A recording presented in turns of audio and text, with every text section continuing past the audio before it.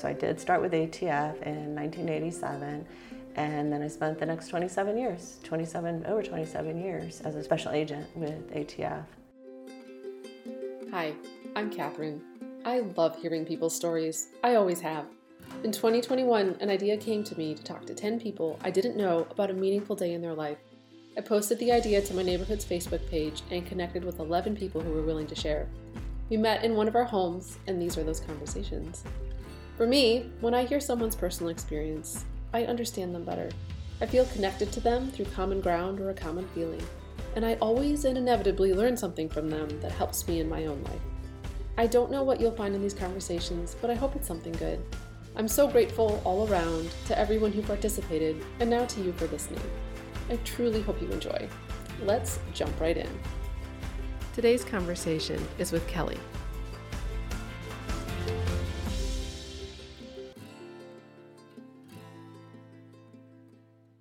Hi, good morning. Good morning. Can you tell me your name? Kelly. And what are you here to talk about? I'm here to talk about one day, or actually one lunch, that ended up somewhat defining my life, or helped me make a big decision in my life. Okay, well, I can't wait to hear. Okay. Let's just jump into it. Okay, so I'm from San Diego, and I had been working at a halfway house. So this was like a halfway house for people coming out of federal prison and probationers. So that was kind of like the job I was doing when I was still in college, and then I graduated from college, and then I was doing everything I could to find a career to move into my career and make more money, because that was in my career, but I wasn't making a whole lot of money. So I was looking like corrections, investigative jobs, and I had a lot of applications out there. So there were 2 pending. Oh, did I say what year it was? It was sometime, this was in 1987, so I would say around spring 1987. So I was in process to become an investigator with the state of California, with the state alcoholic beverage control, and that was going to be in Long Beach. I was also in process with the Federal Bureau of Alcohol, Tobacco, and Firearms, which is now the Bureau of Alcohol, Tobacco, Firearms and Explosives, ATF. So I was in process with both of those agencies. I didn't know the location for the ATF, but the Long Beach was the ABC. And actually ABC was more money. Okay, that's kind of like the foundation for the story. So I was in process. ABC was moving along very quickly, and I thought I was going to take that job, but I wasn't really sure. So I reached out to my point of contact at the ATF, and his name is Jim. Actually, he's in his 80s. He's still alive. Anyway, so I reached out to him because I had met him during the course of I had been through a couple interviews with him. And I called him and kind of voiced my concerns about how like ATF seemed to be dragging their feet. What should I do? Blah, blah, blah. And he said, how about if I take you to lunch? Would you like to go to lunch?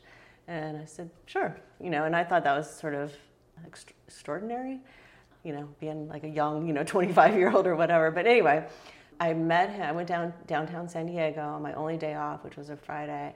And I remember I parked on the street, fed the meter, go into the nice federal building, went up to the ATF office, and I think he showed me around. And then he says, okay, well, let's go to lunch. So we got in his car, and he's like, okay, so if you came with ATF, this is what you get. You get a G ride, which is short for government ride. And so he was highlighting the car, all the things I, always have a take-home car. And anyway, we left there and we drove to, it's called the Naval Base Point Loma, which it's across from San Diego. And when you go there, you can look across the bay and see the San Diego skyline. And it's just gorgeous. It's beautiful. And it's not a place that just regular citizens, they can't get onto that base. Well, back then, you could get on there if you had a badge.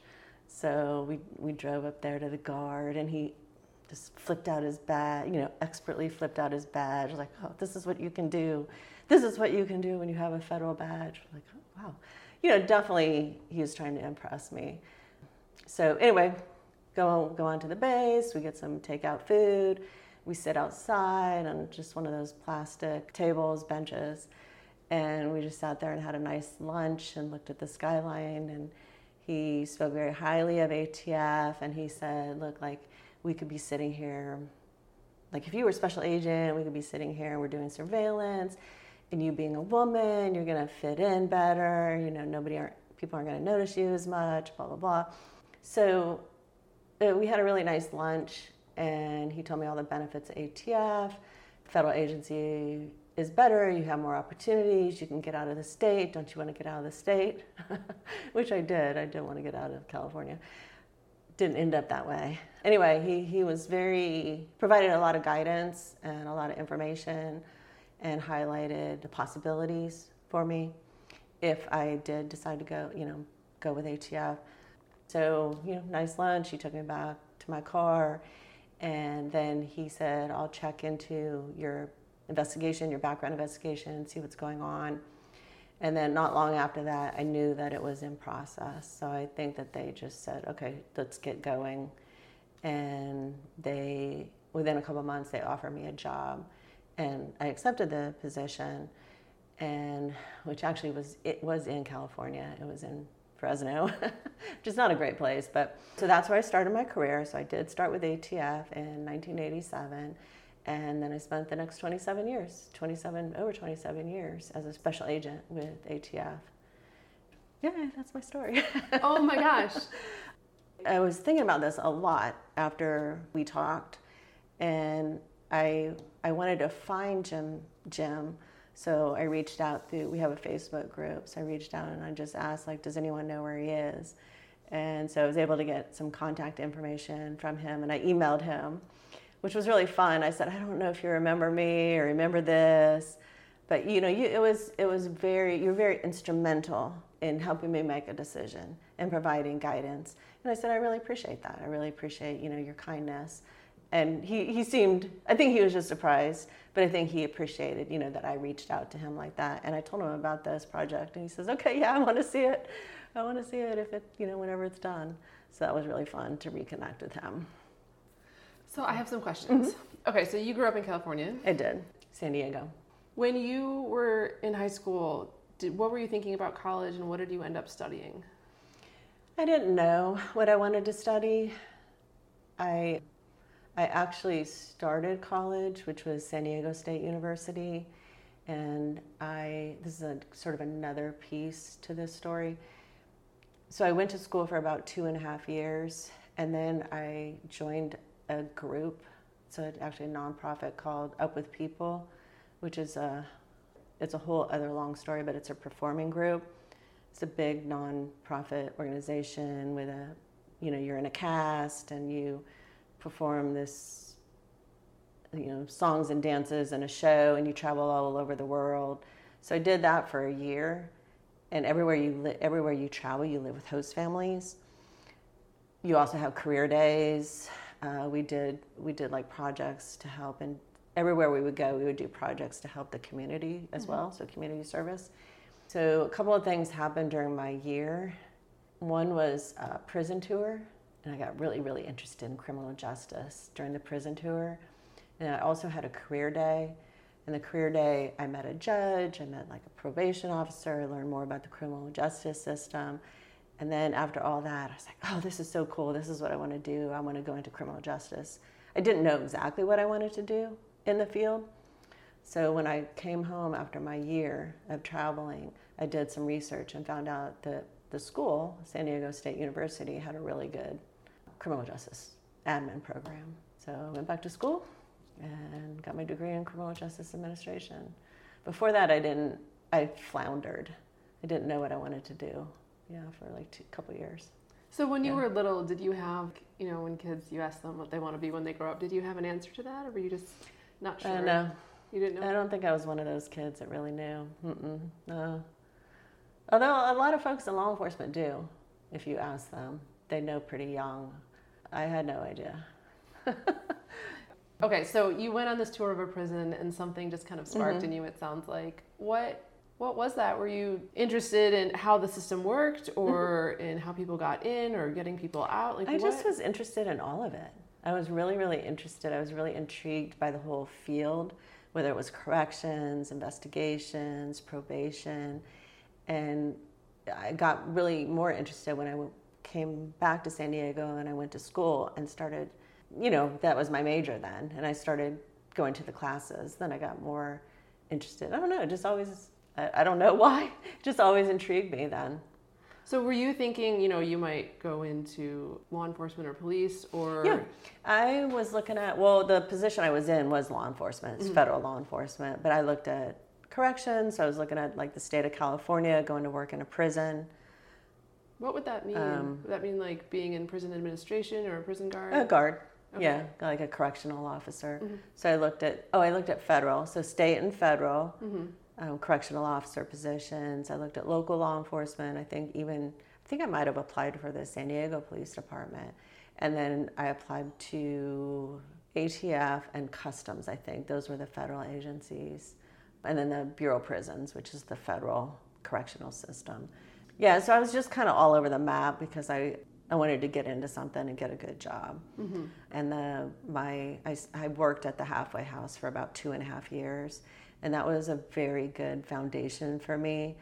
These were mostly men, some women coming out of federal prison, some were on probation, just dealing with people who, had criminal histories. That was a good foundation for me going into law enforcement. What did working there kind of give you? I really hadn't been around people who had been in trouble. I mean, I had a pretty stable middle-class upbringing. I don't remember anybody getting in trouble or using drugs. Well, no, I did know people who use drugs, but their struggles to stay drug-free or alcohol-free, we dealt with that a lot. Like, it was really hard for people, especially coming out of prison, to remain drug-free, because once they used drugs, because we tested them, they would be bounced back. So just seeing how they struggled with their families and the environment, their attitudes, especially like if they had been in prison a long time, that like re-entry back into the community was difficult. Yeah, I learned a lot there. What were you doing day to day? I was called a case manager, and I did counseling. I might have 6 clients that were just mine. So I would be responsible for meeting with them once a week. Like, how's it going? What are you doing? How is your job? How's your job search going? That type of thing. If they had a job, I had to go verify the job. I had to go in person. Let's see, what else did we do? Drug testing. Well, I would not test men. I would test women. So, have to go get the sample, that type of thing. What else did we do? Monitor, like every hour we would have to walk around the halfway house and make sure nobody was doing anything they weren't supposed to do. We would check rooms. Like when they weren't there, we would kind of not toss the rooms, but just go through their rooms looking for contraband. So it's sort of like a prison, but it's very, very loose because it's just this house that's in the middle of a community. And there's different levels of supervision. So someone they come in, they're like at a high level of supervision. The only thing they can do is go out and work. And then like in a couple of weeks, if they're doing well, then they can start seeing their family. Or they're supposed to be in at 9 or 8, and then we bump it up to 10. So a lot of it was just monitoring them, their activities, making sure they're doing what they're supposed to do. What was the hardest part about working there? Because you were kind of a young woman out of college. I was really young. I started there when I was 24. Okay. So I was like 24 to 26 when I worked there. And I was super naive, really naive. And one thing I remember, this was probably pretty soon after I started working there, was one day just having a long conversation with like 2 or 3 clients or residents about drug use. And I remember this one guy who's just adamant he wasn't going to use again. And I don't know if he had been clean in prison. I don't remember what his circumstances were, but I really liked him. I thought, I liked his personality. And I remember having that conversation with him and a couple other people, and then it was either that day or the next day, he was caught somewhere by the police, and he was just in some random bushes shooting up heroin, and I was devastated. I was like, what happened? We just had this conversation, and he was just so sure he wasn't gonna do that, and then he did it. So those types of things were tough to see people. They see, they're struggling and they're trying to not use, but they're addicted, so it was hard to see that type of thing. Yeah. They get sent back to prison. Yeah. Wow. But it was really interesting. We had a lot of really interesting clients there. Did you stay in touch with anyone after working there? I stay in touch with my boss, my old boss. Yeah, he's still in San Diego. Mm-hmm. So you went from there, and then you were looking for another job, and you were kind of looking all over. Just applying to different agencies. Did you have one that you really wanted to get in, or were you just kind of open to anything? I really liked the ABC and the ATF. What was appealing about them? Being an investigator as opposed to being law enforcement, local law enforcement, on the street. To me, it was more, you have to have a degree. I had to have a degree to get this position. At that time, you didn't have to have a degree to be like a local law enforcement officer. So I'm like, well, I have a degree. Let me see what I can get, with having the degree. And the federal agencies appealed to me just because I felt like there would be more opportunities to get into different types of investigations. I think working for the state, I would have felt more stuck. Yeah. I am so curious about your journey and the training that you got. Yeah. Did you consider applying to the FBI? I did apply with the FBI, and that didn't really work out because I didn't have like a specialty, like I wasn't a CPA, and I didn't know a foreign language. I needed to have something like 5 years experience, which could be working at the halfway house or local law enforcement or military. I didn't have that yet, so it wasn't really it wasn't an opportunity for me. Okay. Yeah. So it was between ABC and ATF. ATF. And then I got an offer from ATF. Originally, they offered me San Francisco. And I said, I don't know. I don't know if I can afford to live in San Francisco. It's so expensive. Even then, it was expensive. I don't remember saying anything, but they came back like a couple of weeks later and they said, actually, would you like to go to Fresno? I didn't know anything about Fresno. My parents did, so I talked to them about it. I said yes because the cost of living was low. Seemed like a good place to start my career. And so that's where I accepted the position, and I started in November 1987. Could you just tell me what ATF is and what they do? Okay. So the Bureau of Alcohol, Tobacco, Firearms and Explosives, ATF, is a federal agency, and it is under the Department of Justice. And ATF has two main functions. There's the law enforcement function, or law enforcement side, and then a regulatory piece.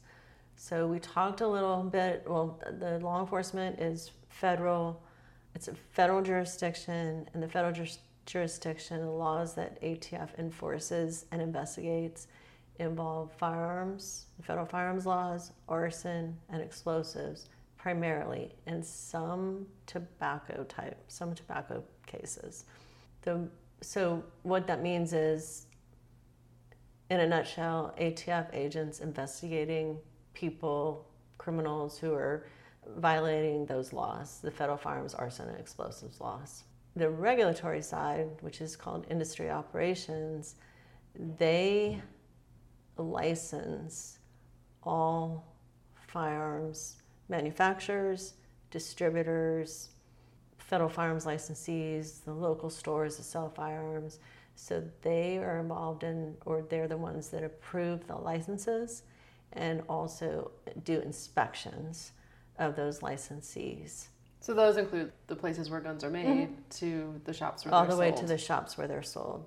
Yes. I guess, and they're distributors in between. Yes. The same with explosives. So that same pipeline from manufacturer all the way down to the local licensees. How large is ATF? I think ATF right now has maybe 5,000 employees. I would say no more than 2,500 agents, probably less than that. I'm really not sure the industry operation, they're called industry operations investigators, maybe 700-800. Not a lot for an entire country. Yeah, so ATF has just always been a small agency with a big mission, big heart. And its size is dependent on federal funding. Mm-hmm. What training did you get? It's all changed since then, but I reported to the office. Well, let me just tell you this little story. This is kind of a fun story that's part of this whole process, is that I went up to Fresno to look for an apartment. And I got up super, super early on a Monday morning because it took about 6 hours to drive up there.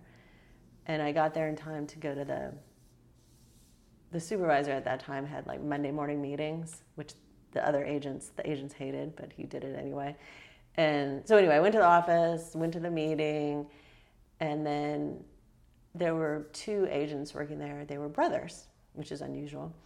And they said, "What are you doing?" And I said, "Going to look for an apartment." He's like, "Well, do you know the area?" And I said, "No, I don't know the area. I'm just going to get some booklets." We didn't have the internet then. We'll just get some booklets, and start looking for an apartment. They said, well, do you want us to help you? And I said, "Of course, thank you." So they drove me around all day long. It took me to different parts of the city, showed me some good spots to live, went to some apartments, kind of narrowed it down to 2 apartments. And then I remember about halfway through the day, I said, "Oh, thank you guys so much. Like, how do you do this? How do you get out of work? Like, are you getting out of work to do this? Or don't you have work to do?" And they just laughed at me. Like, we could do whatever we want. Which was kind of true. I found out that like if you were helping somebody, another agent, like in that way, you could it was very flexible. You could do that. How many jobs are like that?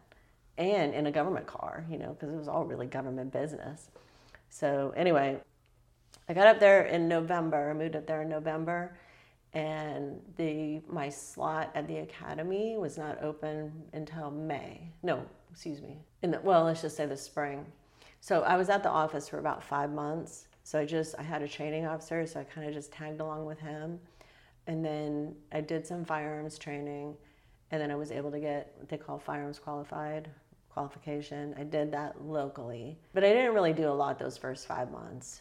And then I went to the academy, which was the first part of the academy was 8 weeks. Then I went back to the office for a while.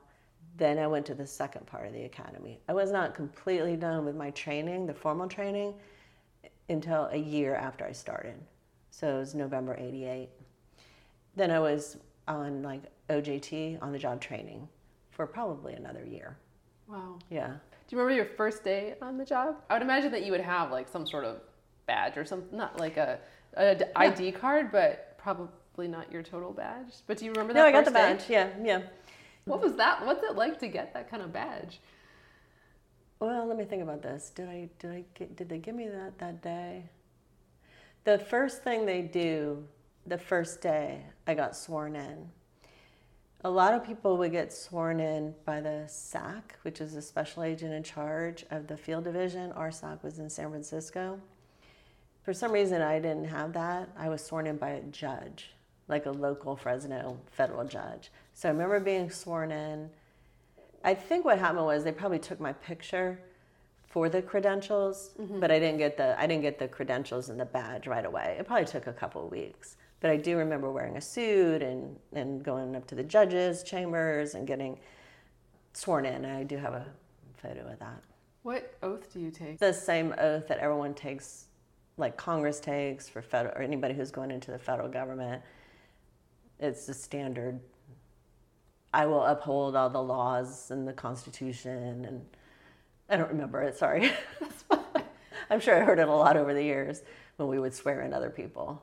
Yeah. Was any of your family there, or No. It was do that, and then you're on the job. Do you remember your official job title, the first Special agent. Oh, Mm-hmm. Okay. It was always special agent. Okay. Mm-hmm. Later I became a supervisor, but it's always special agent. Mm-hmm.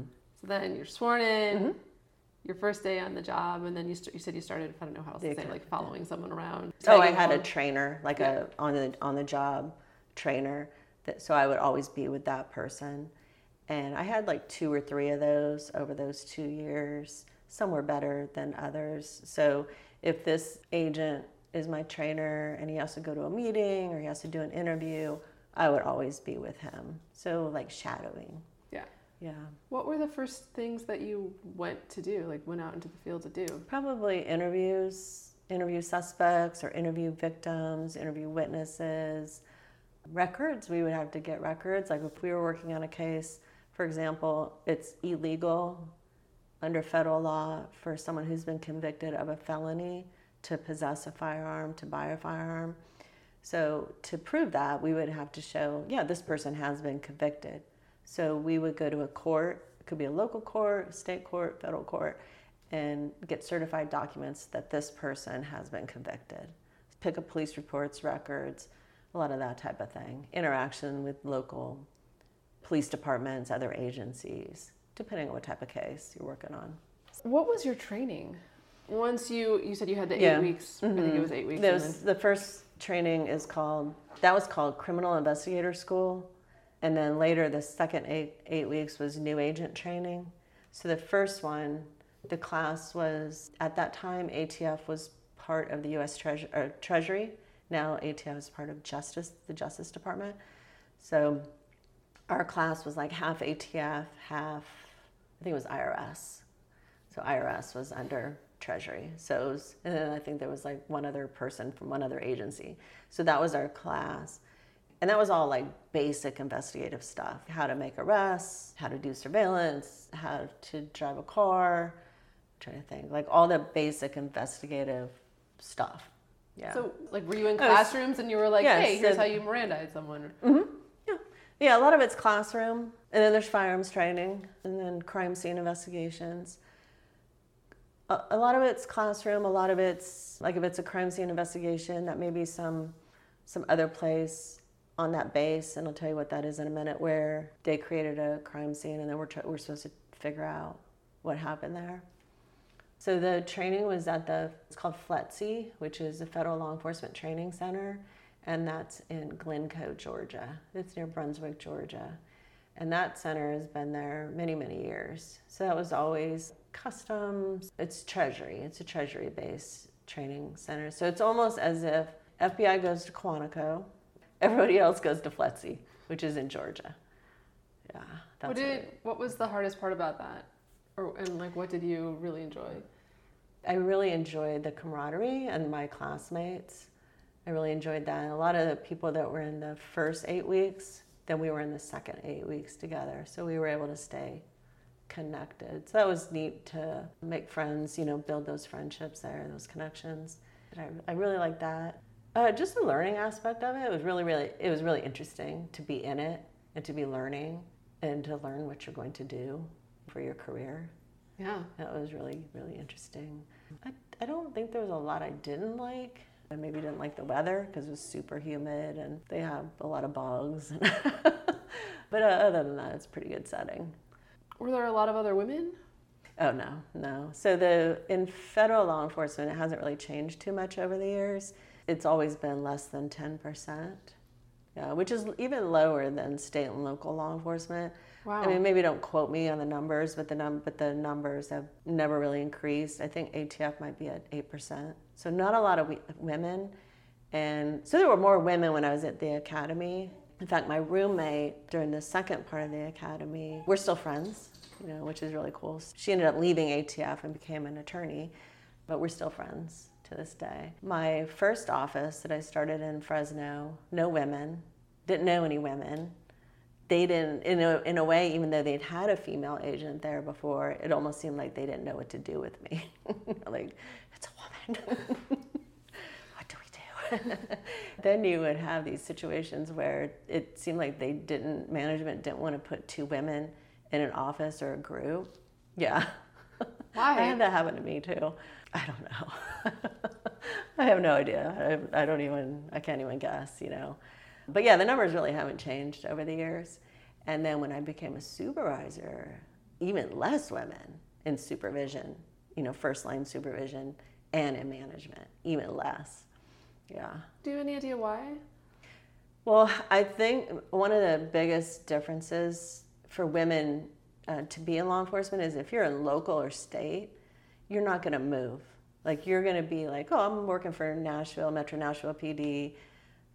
I'm going to stay here. I don't have to move my family. I don't have to move my kids. My husband has a job, wherever.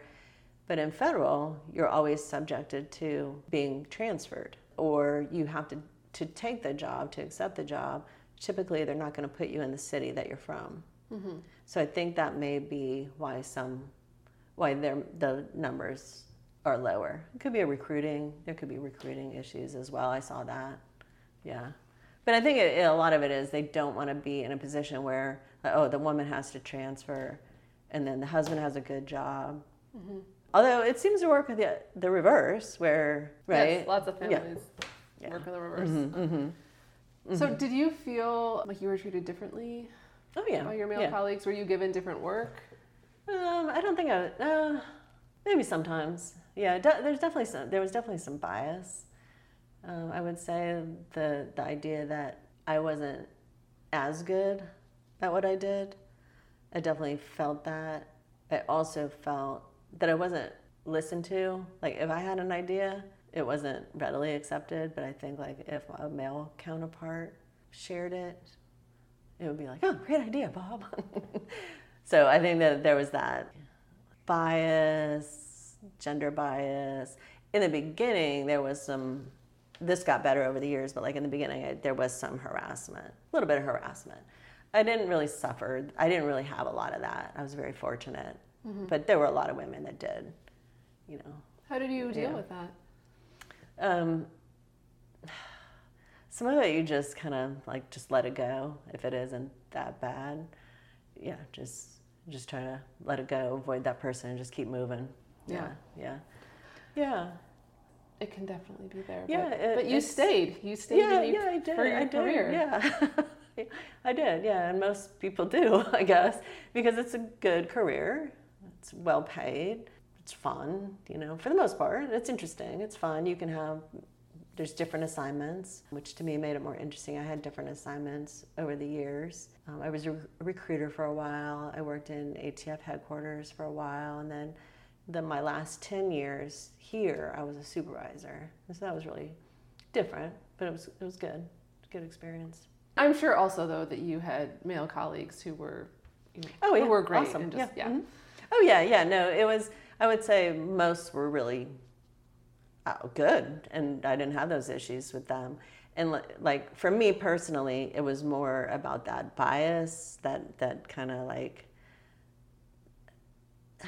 lack of respect, I guess, as opposed to someone actually harassing me.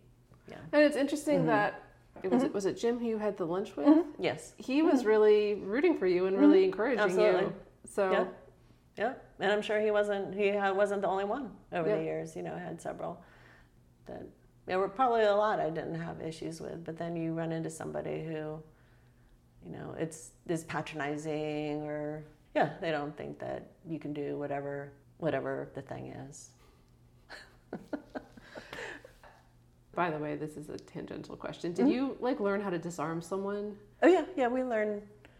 Yeah, all those stuff? Different techniques, like shoot, don't shoot scenarios, how to disarm, how to execute a search warrant, how to arrest somebody, how to search a house, which is a big part of what you do. You know, you execute search warrants, is you're rummaging through someone's house, but you have to know what you're looking for, which is based on the search warrant. You can't just look for anything, right? If the search warrant is for drugs and firearms, that's what you're looking for. You're not looking for other miscellaneous stuff. Once you had all of your training and you were given your badge, were you given a gun once you finished your training? Yeah, I got that before. I got that when I was before I went to the academy, because I qualified there. Okay. I qualified in Fresno, so they give you a firearm. You did the training there. You said you did the but then you go through a lot more training at the academy, right? And you go through a lot of physical training as well. Yeah. Wow. What was it like to graduate? Was your family there? No, it was just me. Just finished up. I don't know. There might have been a few families there, but it was maybe some spouses, but not a lot of spouses because we were all pretty young, and just all of us, and we just kind of had the graduation and said goodbye. I think that we all left that day too, so I think we probably partied the night before, graduated, and everybody leaves and goes back to their respective offices. Yeah. Are there any cases that you really remember that just kind of stand out? Yeah, one case I had. So there was a fire. This was later in my career. So I left Fresno. I went to the D.C. area for a while. I was in Northern Virginia. Got married, and then he got a job in Riverside, California. So came back to California. So, did you guys meet in D.C.? Yeah, he was a cop at the time, and then he got a job with Customs. So then we kind of bounced around a little bit, but we came back. So by now we were back in... Did you meet at work or through work? Or? Well, we're divorced right now, but it doesn't matter. Also doesn't change how you met. No, that's true. So by then I was working, so this was 91, and we were forming a big task force. And ATF was bringing in people from all over the country to run this task force. And we had like certain things we were going to focus on.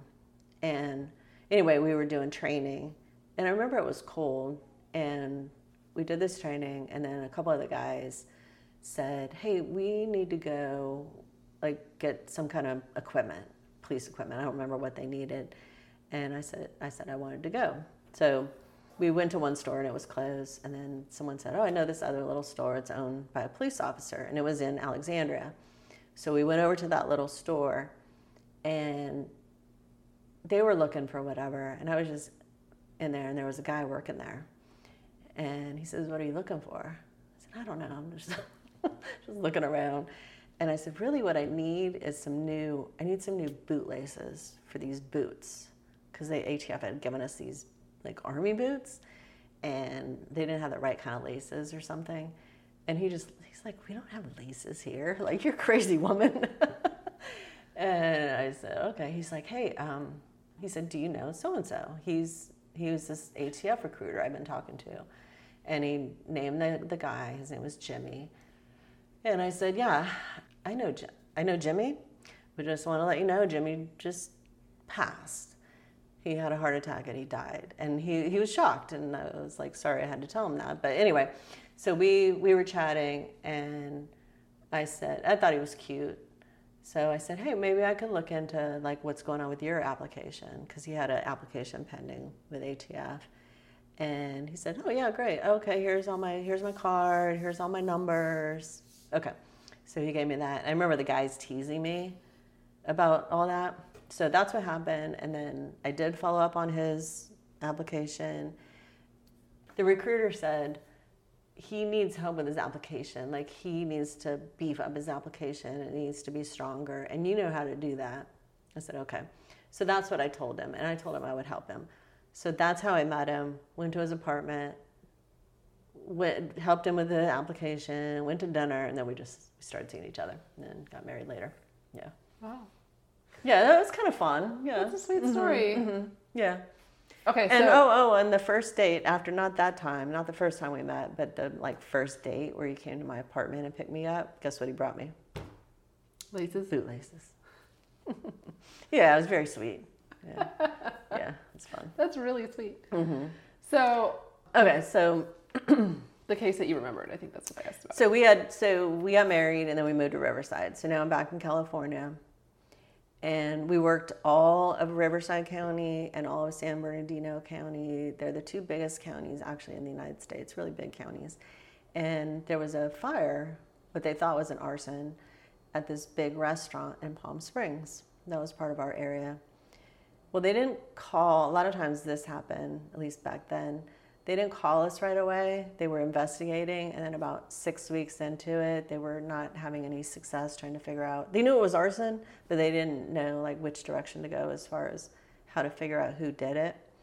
They kind of thought it was owner involvement, like for fraud, for insurance money. So they contacted us. My supervisor told me to contact the investigator out there. I started working with him, and he was with the police department. Because sometimes we work with the fire department investigators as well. And so we started working it, following different leads, doing interviews, whatnot. And we found one guy who, he had been an employee of that restaurant, and now he was working at a different restaurant. So we located him, said, hey, we'd like to interview you. And he said, fine. We interviewed him, and we wanted to interview him again. But we also had a polygraph examiner there. So we brought him in for an interview. We're like, hey, would you agree to do this polygraph exam? Because I think we thought that he knew more than he was saying. I think that's what it was. He agreed to the polygraph. And so they were like, we were over here and they were doing the polygraph in the next room. And, he had been in there an hour and a half. And the examiner came over and talked to us. He's like, well, he's not really providing information about the Palm Springs fire, but he was deceptive. And so I asked him, is there something else? Like, is there something else? And he said that he had been hired by the owner, I think it was the owner of his current restaurant, to travel to Florida and burn a house in Florida. So we had no idea. And it had happened probably within the year prior to that. We're like, okay, we're working this arson, but now this guy's talking about some house fire in Cooper City, Florida. So it was pretty wild. So we're like, okay, so we interviewed him. We got as in depth as we could. We're like, where was it? How did you get here? We had him draw maps. So we're trying to figure out where exactly is this house, and then who hired you, and how did you get there? So he and the owner, they drove down there together, but he told us how he did it, which was some kind of like spray cans, like a big sprayer that would use like to fertilize your lawn, was filled with gas. And the owner wanted the house destroyed because he couldn't sell it, because there was an issue with some overhead like utility lines near it. He couldn't sell his house, so he was like, I'm just going to burn it and then take the proceeds. Take the proceeds, yeah. So that was really fun because we didn't know. I mean, we didn't see that coming. And then the next day, it might have been that night. It was either that night or the next day, I started calling Florida. I said, who works arson down there with ATF? Who works arson? Do they cover this area? It could be this. She started working on her end, and they were able down there to identify that okay, this is the house. They found the house. They knew it had been arson. They just could never solve that case. So we did solve that one. Never solved the one in Palm Springs, though. Wow. Did that man and the restaurant owner end up in it prison? Was the owner, the guy that, became the informant. It was one other, it might have been the owner's wife. Everybody was charged. I don't remember their sentences. I think maybe the owner and his wife, they were pretty old. They may not have gone to prison. They may have all gotten probation. And then the guy that turned informant, I think he did a little bit of time, not a lot. Yeah, that was interesting, and it was fun. It's a pretty wild case. Mm-hmm. How did you look at the fact that your work led to people going to prison? I didn't have a problem with that, because I felt like the sentences were just based on what they had done. They had done this, and this is the consequence? Right. Later, I would say, well, more since I retired. And things have changed a lot, in our culture or society. Now I look at things more critically as far as how people are sentenced. People are wrongfully convicted. So I'm more, now since I'm retired, I'm more in tune with that and have a better understanding of, the system isn't, like, I think when I was in law enforcement, I was in law enforcement and thought that, not that the system's perfect, but I didn't ever think there was anything unjust. But that's not true. Yeah. How do you look at prison now? Do you think it helps people? Or do you think it helps, society in terms of keeping, certain people? I think there's a place for incarceration. I think we overuse it. Yeah, I think we definitely overuse it. And then when the opportunity is there, like when people are releasing because they've spent so much time there, or they're in there for nonviolent offenses, let's say, like what's happening when they come out? Are they prepared to come back into society and get jobs and contribute and make a living and pay taxes and all the other things? Is really difficult, for people with records to get good jobs. And I'm just saying this anecdotally, but there are a lot of organizations out there that help people coming out of prison because it's hard to find jobs. Yeah. So there's a lot of barriers to good employment. So I don't think that, like, if we want to solve the problem, then, like, how do we avoid that? How do we avoid people going back in. And, I understand that the goal is punishment, but most prisoners aren't going to be in prison the rest of their lives. So what are they going to do when they get out? How can we help them exist in society and contribute? In a good way. Mm-hmm. Did working in law enforcement change how you saw people in your life? As an example, I think, some people who go into medicine and they start looking at people, and at least from some of my friends, they kind of start diagnosing without really thinking about it, But did that, I would feel like working in law enforcement, you're interacting with people who are lying to you and concealing things. Did that show up in your personal relationships? I think that it made me more wary, wary in general of people, and definitely more cynical.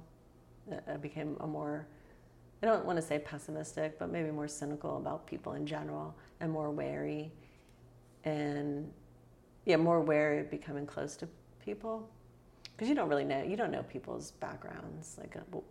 But I also think and some of this was because my ex-husband was more inclined to I don't want anybody knowing what we do.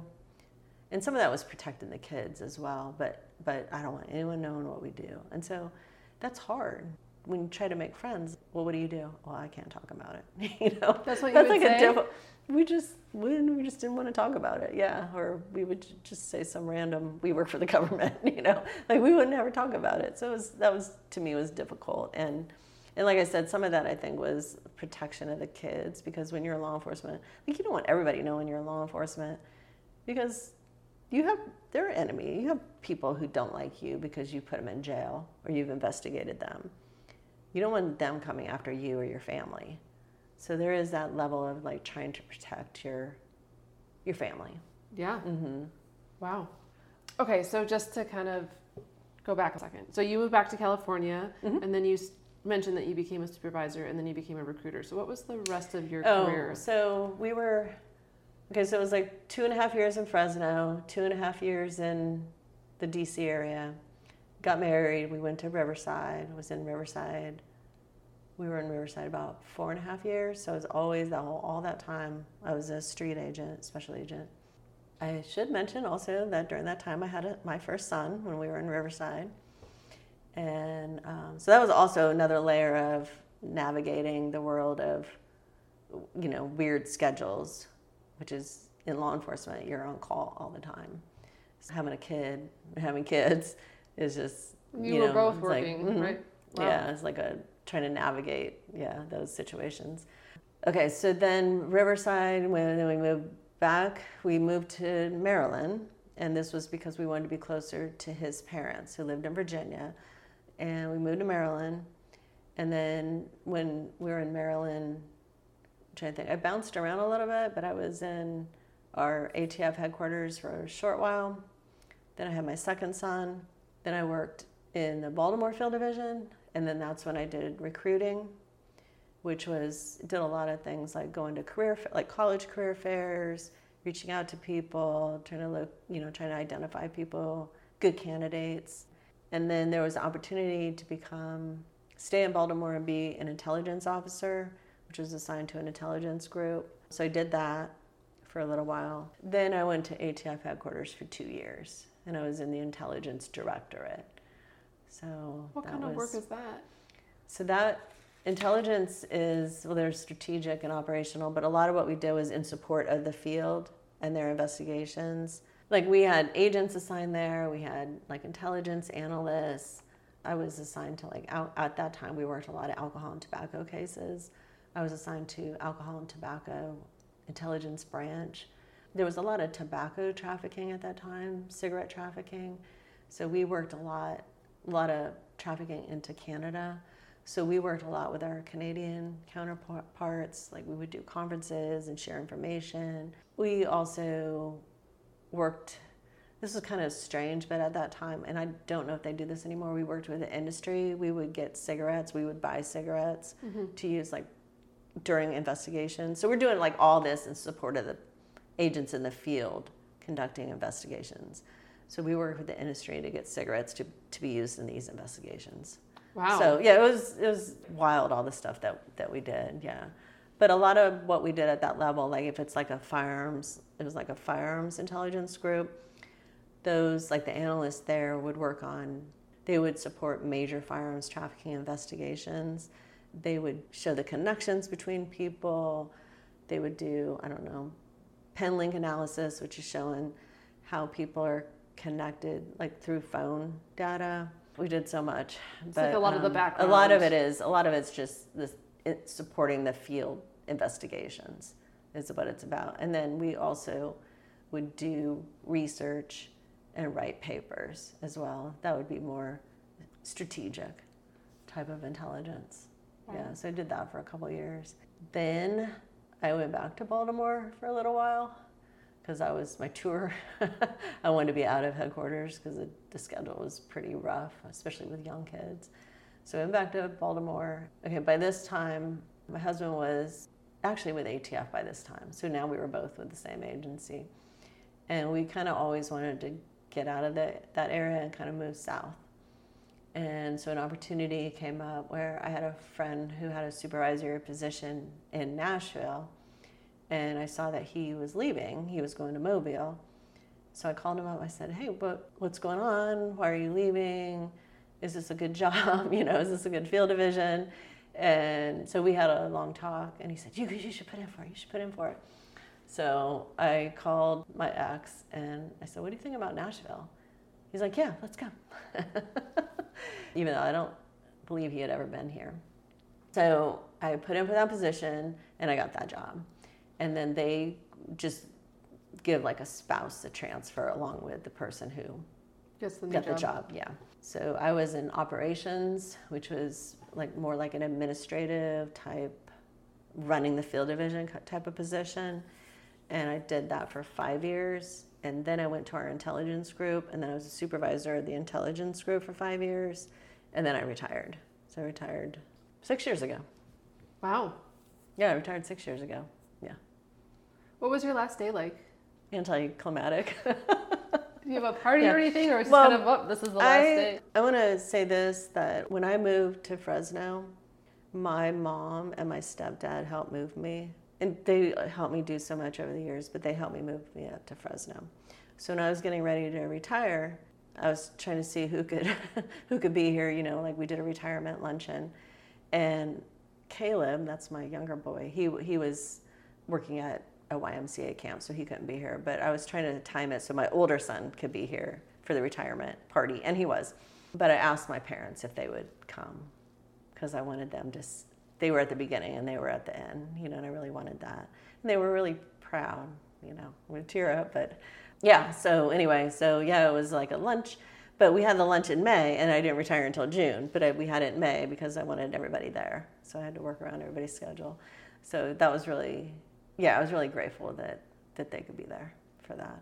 So yeah, we had that, and then the last day, like leading up to the last day, it was myself and one other person, and so she and I had to go through all our stuff, turn in our equipment, give our equipment away, and then just box up the last, memorabilia, whatever stuff, and I think that was it. And then a couple of people walked us out to our cars, and then that was it. Sent you on your way. Yeah, like, bye.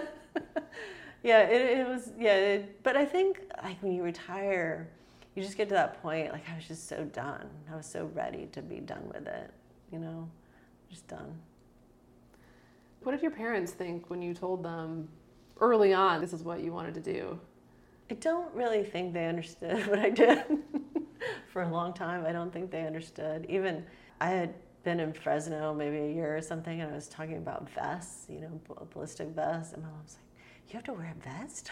So I don't know that they really ever got it. Yeah, maybe many years later. I think they knew like I was in law enforcement, but they weren't 100% sure. And then I didn't like to talk about it. I didn't really talk about it that much with them either. So that might have been my issue. Like maybe they didn't really know because I didn't want to talk about it. No, my mom, they were very proud.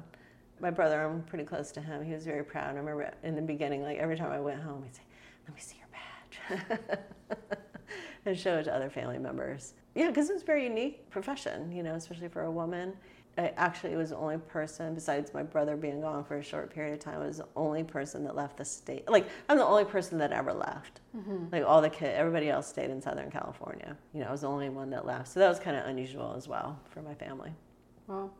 What do your boys think of it, or what did they think of it growing up? They didn't really tell people because that was, part of we your just didn't culture, do that. family culture. Yeah. I think they were proud. I think they were proud of both of us. And one thing that I did when they were in high school, they did have an interest in criminal justice. They had a really good criminal justice teacher at their high school. I went for probably 3 or 4 years. I went and would speak to the classes. I would speak to her criminal justice classes. And then I think the first year I went by myself, and then other years I would take other people. One time I took a canine handler, and she came and brought the dog and talked about the dog and that type of thing. Yeah, so I think like whenever I would go there, they were happy to see me, and I think they were proud, like, oh, this is my mom, and she's speaking to my classes. And even the teacher told me that. She said they're really proud of you. That made me feel good. They never had an interest in going into criminal justice or law enforcement. Neither one of them, and I'm fine with that. Do you think that's their personalities, or that's from them seeing Probably you? both. In fact, my older son hates guns. He just absolutely just hates guns. Yeah. Never shot a gun, but he hates them. Yeah, I don't know. Maybe it's a combination of personalities and, yeah, just how, maybe seeing. Seeing it, yeah. Yeah. Was it good for you? Was your career good for you? Yes. I mean, like, when you weigh everything, you weigh, like, good, bad, pros, cons, positive, negatives. I would say overall it was positive. Yeah, positive. And I don't know what else I would have done. Who does, especially after you're in it so long. But I really enjoyed it because I had the opportunity, I did the things that I thought I could do, which was move, relocate, transfer. I was able to do different jobs, always a special agent, but I was able to do those different positions, work different kinds of cases. And so I was not bored. I wasn't doing one thing. I was not doing one thing for 27 years, but I couldn't have done. So yeah, I think overall, yes. Was it really intense? I know for some professions it's really intense, and then people come home and they need to decompress, or they have to do something totally different. Yeah. Would you say it was that? Like, could you leave it at work, or did you? I generally could. Okay. I feel like I could most of the time leave it, but you really have to when you're raising kids. Because you just have so much going on with their lives. It's almost like, okay, I gotta commute home and just let it go. Think about these things, let them go, come home, take care of them, feed them, take them to their activities. Craziness, and especially after I got divorced, it was even more craziness because I was mostly doing it mostly because they stay with me most of the time, so it was really pretty busy. Yeah, so you do have to. I didn't bring it home most of the time. What do you do for fun? Since I retired, I work part-time. I work as a contractor. So I've done a lot of different things over the years since I retired, but I love to write. So I've really gotten into writing. I go to writing workshops, classes, belong to some writers groups, and I write I've done different types of writing. I've written some articles. I had a blog for a while. Right now I'm working on hopefully it'll be a novel, but I'm working on that. But you have a lot to draw from. Yeah, well, I haven't really written a lot about law enforcement. Even if it's not law enforcement, I guess you got to learn about people so much. I'm a good observer, and I think that comes from being in law enforcement. And I think being an observer is so much a part of being a writer, as well as curiosity. You're very curious. The curiosity, and then observing, and then taking that information and putting it into a story. Looking back now that you've retired, what would you say to someone who's interested in going into the ATF or federal law enforcement? Who would you encourage to pursue that, and who would you maybe say, maybe not a great idea for you? You don't have to have law enforcement, like local or state law enforcement experience, but I think it is really helpful to have that state or local experience before you go federal. I mean, it's not totally necessary, but I think it's a good idea. So that's one thing. And, be ready. be mentally and physically prepared. Can be physically challenging at times. And yeah, you can't really tell people like, oh, be ready for the bureaucracy of it, and all the red tape and all the different things you deal with. It's hard to really share that. But that's part of it. That's part of it, yeah. And be prepared to work hard and know that you're going to be on call almost, pretty much all the time. Stuff happens and you have to respond, be a team player. I'm trying to think of it. If you're, I guess, if you're a woman, if it's a woman, I would share some of the experiences that I had, things to look out for. I would say it's a good career. I would say it's good. I don't, someone asked this question not that long ago on our Facebook group, like, or would you encourage your child go into law enforcement? And most people said yes. They think it's a noble profession. And I think it is, I don't know about noble, but it is something, you're part of something bigger. There's a mission. You're doing something positive. I think when you leave it also, you kind of miss that. Mm-hmm. I think when people retire, they kind of miss that sense of purpose. Mm-hmm. So I think if it's a person who has that mindset, purpose-driven or believe in having a mission, then law enforcement probably would be a good fit. Also, a person would need to be assertive. I don't want to say aggressive, but, assertive and someone who is not going to bow down, to pressure. I mean, I think it takes a strong personality, actually. Sounds to like do it. Mm-hmm. Yeah. I think so. Yeah. Because you're dealing with the element, criminal element, but then you're also dealing with, you might have a bad, supervisors and then you're trying to present a case to an attorney and, there's just like so many different ways that you deal with people. So I think, being assertive is important. I love that. Well, I am so grateful to have heard the story that started with that one day, mm-hmm. that one lunch, and then that led to a whole career. Mm-hmm.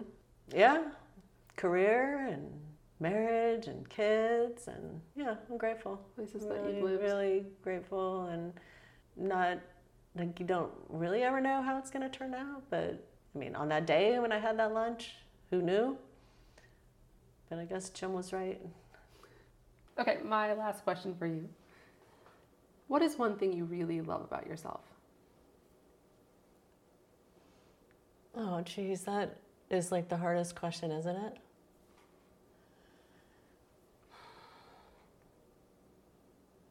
I think what I love most is that I'm a good mom.